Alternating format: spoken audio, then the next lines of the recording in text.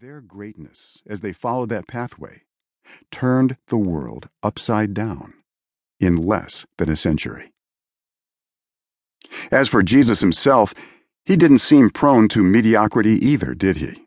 In fact, in a long prayer the night before his crucifixion, he said to the Father, "I have brought you glory on earth by completing the work you gave me to do." John chapter 17, verse 4. He went on to ask that the Father glorify him and that his glory be shared with his disciples. Those are bold statements about greatness. Yet we would never accuse Jesus of being arrogant and immodest. His statements were true, and from God's perspective, his desires were godly. God's perspective. That's the context that makes greatness a desirable quality. It's one thing to be great in terms of financial success or popular opinion. That's usually a self-centered, immodest ambition. But to be great in God's kingdom, that's a noble desire. We are designed to be great in God's eyes. When he created humanity, he proclaimed us not just good, but very good. Genesis chapter 1, verse 31. We exist for his glory. That kind of purpose isn't served well by mediocrity or even by settling for simply being good. No, God loves it when his people are zealous about making a difference for his kingdom.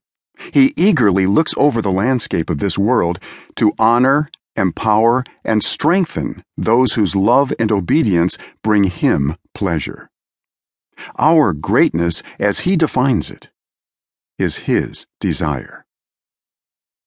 Over the past decade, I have been thinking and praying deeply over this concept of greatness in God's eyes. How can we throw off false humility and fully embrace God-given desires and dreams that bring honor and glory to his name?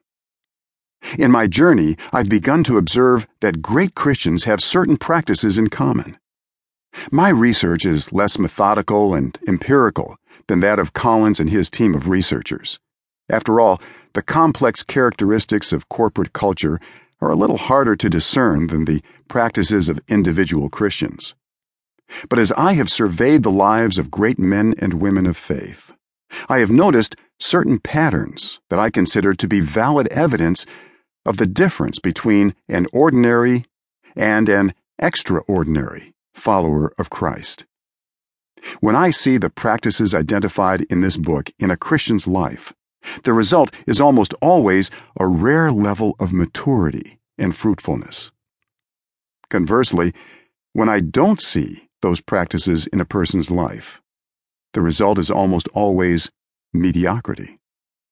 This pattern flows out of numerous examples from Scripture, church history, and current experience. Christians who develop these practices with the right motivation and a clear understanding of grace are powerfully used by God for his glory. Many people have projected into the future what they think their career ought to look like: a certain salary and position in 5 years, then in 10, then in 20. Most of us have had similar projections for family: when we want to get married, how many children we want to have, where we want to live. Those timelines may not be written out. They may not even be conscious thoughts, but most of us have them, at least for those core areas of life that are important to us. What would a spiritual timeline look like for you? What are your ambitions as a follower of Jesus? Have you thought about the kind of Christian you'd like to be in 5, 10, and 20 years? Have you deeply pondered what kind of impact you want your life to have for Christ? What would your life look like if you, in fact, fulfilled Jesus' prayer that you bear much fruit? John chapter 15, verse 8. What would the fruit look like? How would the world be different? When you have run the race with perseverance and finally crossed the finish line, what kind of assessment of your life do you envision the Lord giving you? There's nothing wrong with allowing yourself to think in those terms. In fact, Jesus